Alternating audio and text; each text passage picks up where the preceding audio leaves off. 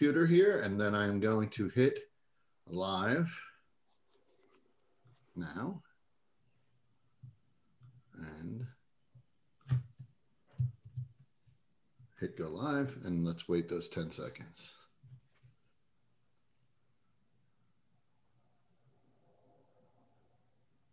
All right, and I'm going to assume we are live. We always have those awkward 10 seconds at the beginning. So welcome. We have, obviously, Anthony Rich, welcome to Leadership Redefined. And we have a special guest today that we've been trying to get her on for a few times now. But to our discredit, we weren't able to until now. So welcome, Sue Ryan from Stony Brook University. I'll let you introduce yourself.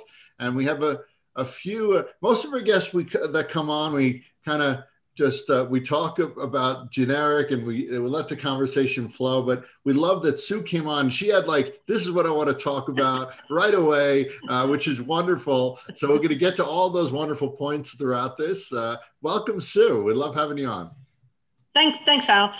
So my name is Sue Ryan. I am an assistant professor in the School of Professional Development at Stony Brook University. I also work in women's soccer. I coach collegiately, and I work in something called the Olympic Development Program, which helps student athletes from U12 through U19 prepare for college and possible inclusion on our national teams programs. So that's, I'm raised from Northport, New York, and I've lived on Long Island my whole life. Awesome. So, Sue, you had sort of you told me you were from Brooklyn, Susan. I was born in Brooklyn. So, Sue, you wanted to talk. There was 3 different points, and I love the 3 points that you wanted to discuss. And I think the first one was flawed leadership, if I'm remembering correctly, right? So you want to speak to that, and we could definitely contribute as a team to that and an understanding of that. But what do you mean flawed leadership? What does that mean? So let me take you to being a head coach, which is something that I've been, and what I'm speaking about is an athletic coach. Certainly there are coaches and mentors in business and other parts of industry, but I am and have been an athletic coach. And previously there's something where there's a command style coach, somebody basically who is my way or the highway. I'm going to do it my way. I want to gain respect. I'm going to ask the players. I'm going to tell them what to do. And basically through fear, get respect. And that system isn't working any longer with the youth of today or with people in general. So now there's 2 things called guided discovery and problem solving, where you ask questions to the athletes and you bring out the information. So you become a head coach. Now, here are the things that are expected. A, you are the smartest person in the room because you want your athletes to think that you know everything. You want the parents to think that you know everything. B, you're supremely confident, know what to do in every situation, almost to the point that you don't show weakness. You mask your failures. You mask your emotions.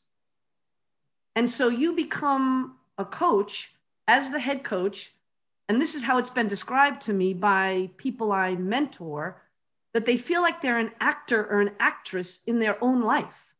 It's not really them, but they are in a category where they don't know how to get out of that. And so when you embrace the concept of being a flawed leader and show those faults, you actually prove that you're human. You're a human being. You are authentic. You show the best version of yourself.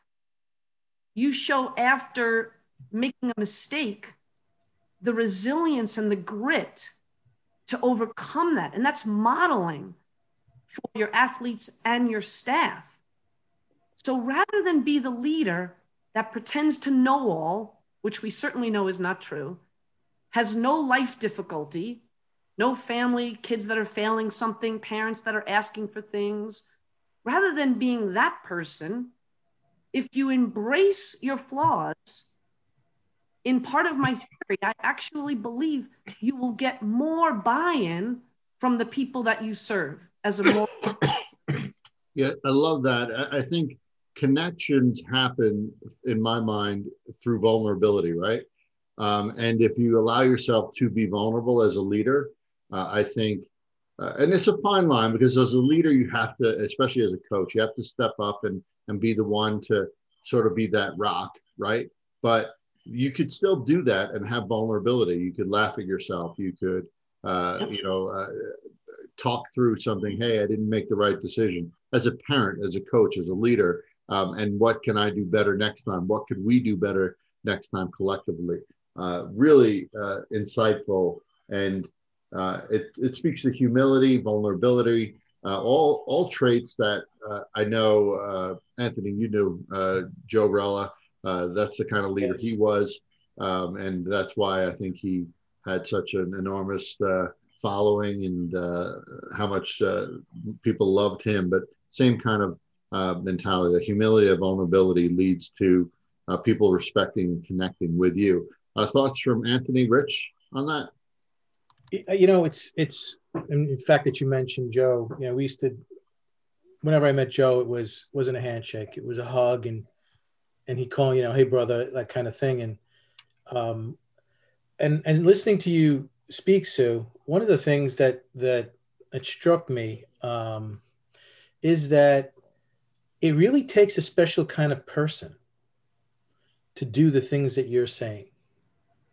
To be willing to let your vulnerability show, to be willing to make a mistake, to be willing to learn from the mistake. And I think the sad thing is that culturally, a lot of that is frowned upon as a leader, and I think that's such a shame in a lot of respects, because I think, to me, the better kind of leader is the person who can do those things. Now, the other question I just want to throw out there is, and it's something I always, confront my students with, is that something that you can learn, or is that just innate to you in terms of your upbringing, your personality?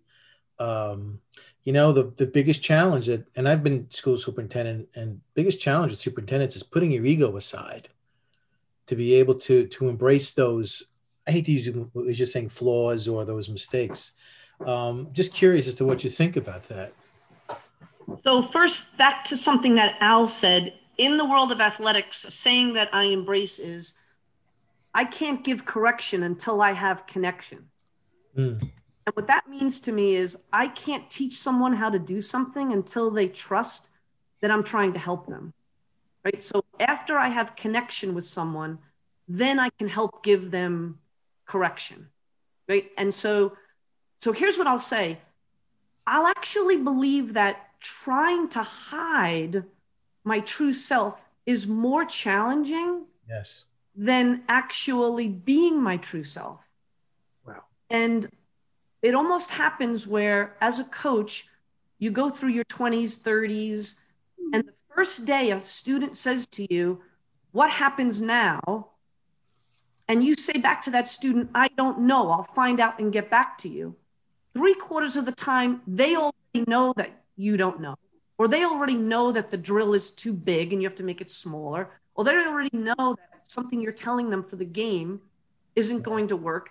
And you actually get them to embrace you more as a leader with truth and honesty, right? So it takes a lot of energy to be that person that you believe people want to be. And then my other problem with that is younger people coming through, that's all they see is the positives, like the Facebook feed of everybody's life at Disney World and doing well, and the coaches who always do well. And when they don't share the difficulties and the downs and the lows of their time, young people quit the profession, right? And so that's a big concern of mine. But the direct answer to your question, I'm going to go to fear. And this is one of the things I did want to talk about. I believe fear is the culprit. Yes. My fear that people will find out, my concern that I don't know as much as they think I know, my fear that I won't be respected, my fear, quite frankly, that I might lose my job if I show weakness, quote, weakness, right? And so I think when you fear those things, I fear my legacy won't be as positive if I admit that I don't know things or that I made mistakes. And that's just not true. The culture in your office, the culture in your industry will all be improved by your increased empathy. Mm-hmm. Increased empathy only gets to that point when you reveal it, that you're dealing with something and therefore you can empathize with others. Otherwise, they won't come to you because they don't think that you're dealing with any difficulty. Yeah, and fear is a funny thing too, because if you fear being flawed, as you mentioned, often those are the types of leaders that instill fear in the people Yes. that they're leading too, and it's just perpetuated. Rich, thoughts on what Sue originally said, as well as that fear. We always talk about fear-based leadership, but the way Sue is contextualizing is interesting too, because it's really being afraid of being vulnerable, right? That's the context that you're putting it in.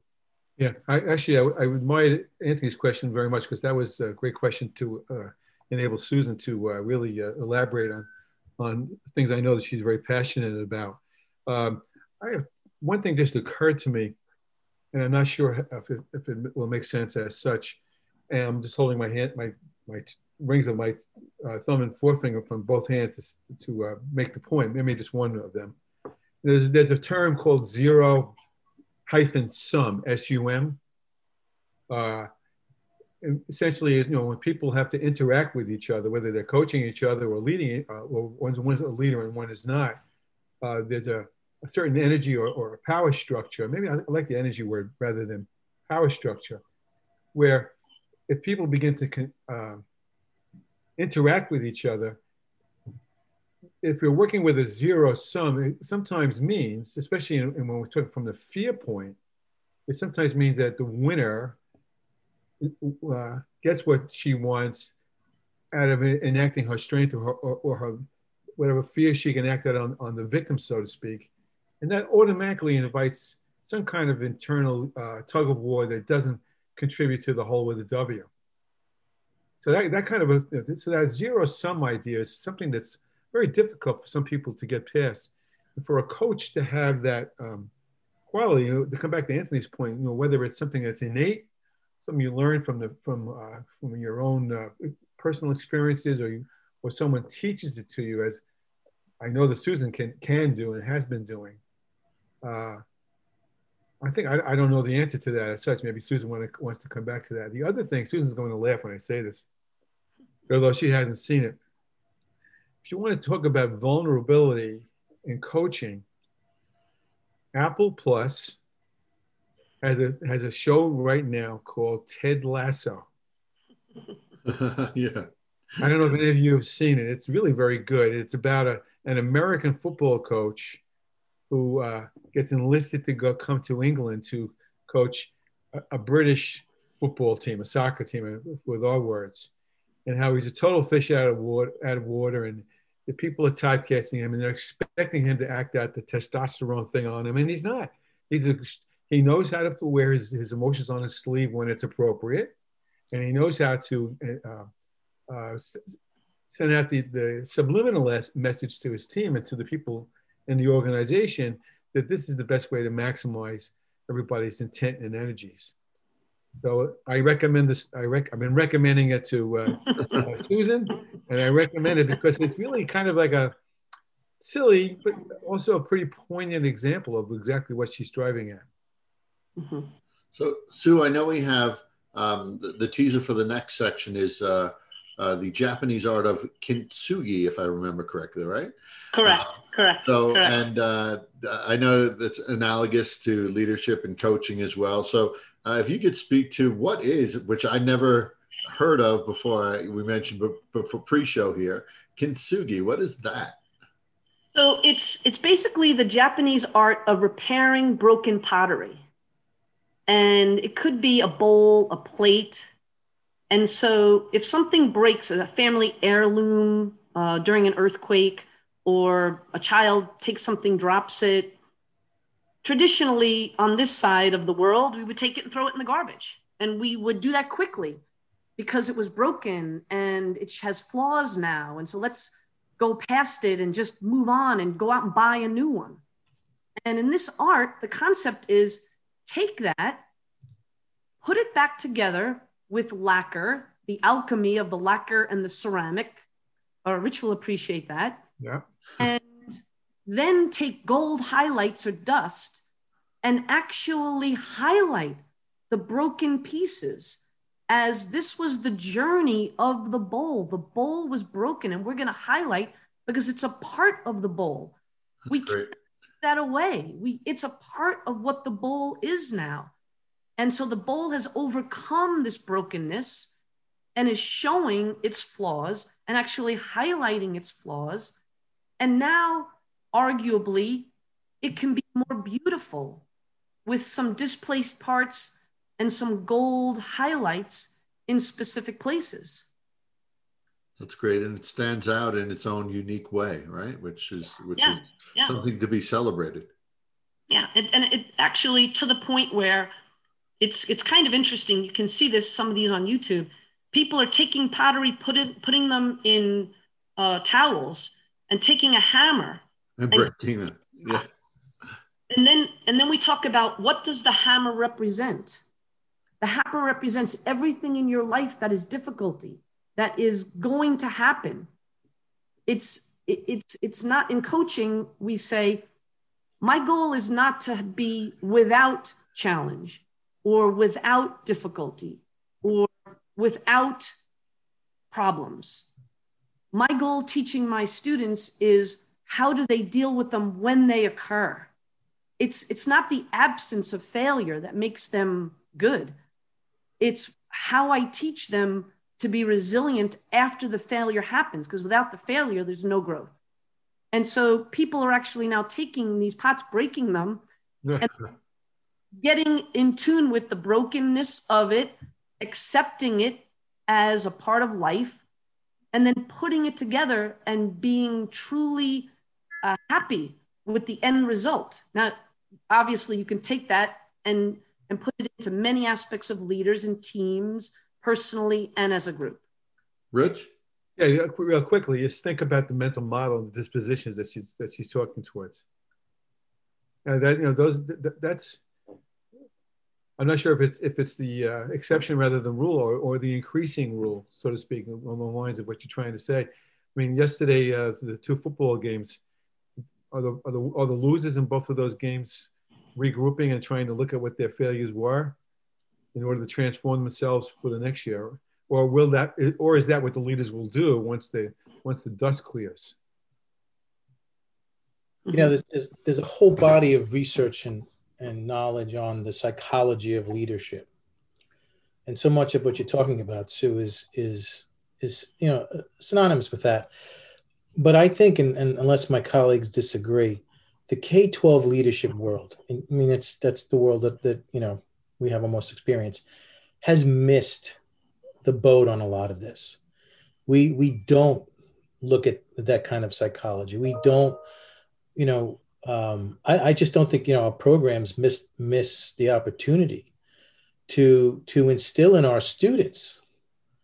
It's a struggle, but the struggle, the encouragement to embrace that failure, to embrace that empathy, that it's not a sign of weakness. And it's, it's a real shift for us in terms of our thinking as leaders.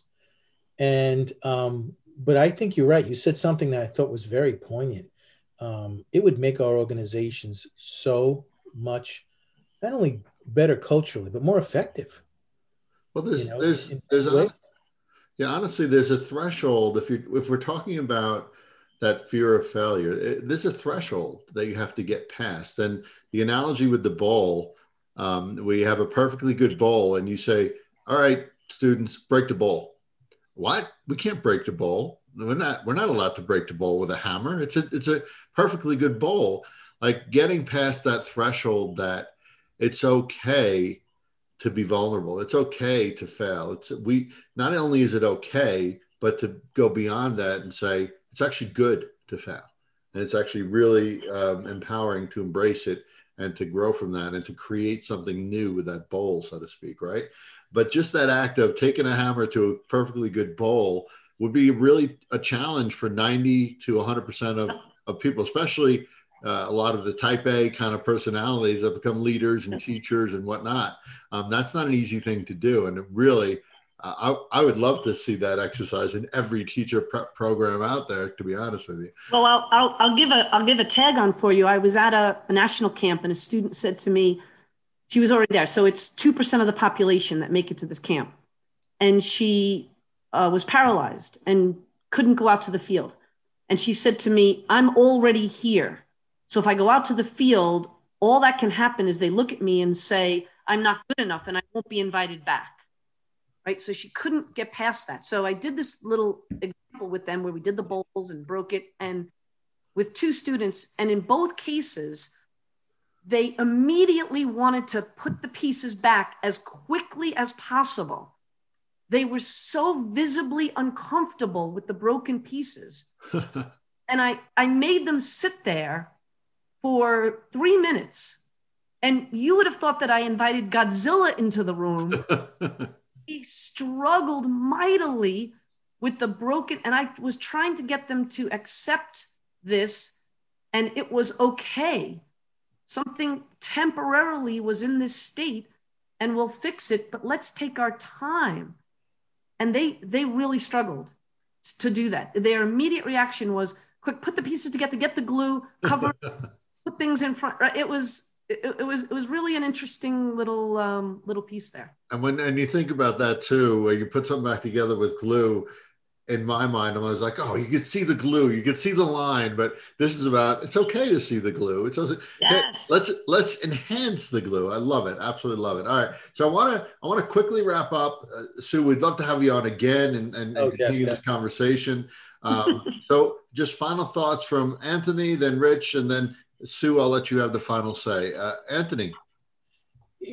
For me, it's such a refreshing conversation. You stole my word. It really is, because we're, as I said before, we're very much mired in the K-12 mentality in terms of leadership, and and more often than not, it takes courage to do the things that you're suggesting, to be the kind of leader that people can and should be, and it takes a lot of courage, and for us as teachers and teachers of future leaders, as you've been really referring to the whole time. We need to build that into our own pedagogy, so to speak. And we just don't do it. And if we do it, we don't do enough of it, but I don't think we do it at all. So very, very refreshing conversation. I hope you do come back, Sue. Love to explore these ideas with you so much more. Thank you. Yeah, and go ahead, Rich. Yep. I'm sorry to interrupt. That was exactly the word I was going to use, Anthony. Refreshing. Breath of fresh air is the same obviously the synonym for that. And Susan exemplifies that kind of thinking clearly. And your point, Anthony, about it's not the practice, it's not the dominant disposition, mental models in K-12 world. I mean, it's easy to blame the testing and the Newsday score charts and those kinds of things, but it's deeper than that, because I'm sure Susan can relate. I'm telling Susan what you obviously can think about. When you have a team that's not winning, someone's going to start wondering about what you're doing to enable them to get better, to be victorious, so to speak. And it requires that a person like yourself, which like Ted Lasso is, come to think of it, who doesn't worry about the scores so much as to worry about developing the people with whom and for whom he leads. So I want to give you the last say as well. And so much of what I'm hearing transcends not only K-12, but also higher ed, coaching, these strategies like we often have on Leadership Redefined, really you could apply to parenting even, right? I mean, so much of these things transcend everything we do throughout life, any relationships we have. Sue, the last word. And again, thank you for having, for being on the show rather. And we want to have you again for sure. Oh, that's great. Thank you. I'd love to come back. So I'll tie both Anthony and Rich together, and I'll even use a little bit of your tag there. So to me, it is how you define success, right? So if you define success by how many goals you score and the winning versus what you can control and what happens to the overall growth and development. People say to me, do you coach soccer? And I say, no. And they say, wait, I thought somebody said you coach soccer. No. What do you mean? And I say, I coach people. I use soccer to coach people. I coach people. It's all about relationships. Yeah, that's great. Game, right? Everybody wants more X's and O's, and then they know everything, and they've got a board, and they've got a fancy whistle and a hat and a clipboard. But it's about the relationships that matter. And I have 2 children in middle school. And Anthony, I could talk to you for hours. If one more person tells me, you're not the traditional parent, because I'm not defining my children's success by their grades of points. Exactly. And I don't do their homework for them. I don't do work with them. They have failed multiple times so that they can learn how to actually do things themselves. And I've had, quite frankly, talks with school people and other parents saying, well, if they don't get an A, what's going to happen? Well, what's going to happen if they don't get an A is they're going to learn how to get an A. Otherwise, they're never going to try things for fear of not getting an A. They're always going to undershoot their abilities. So as a parent, I can appreciate that. But as a person, and whether it's with my team, my students, I teach in the graduate programs, or in other work that I do, I have the same goal of how I define the success. Excellent. Well put to close this out. Thank you again, Sue. Thank you, Anthony and Rich. Look forward to having you again, Sue. Thank you, Susan. Thank you, Sue. Bye-bye.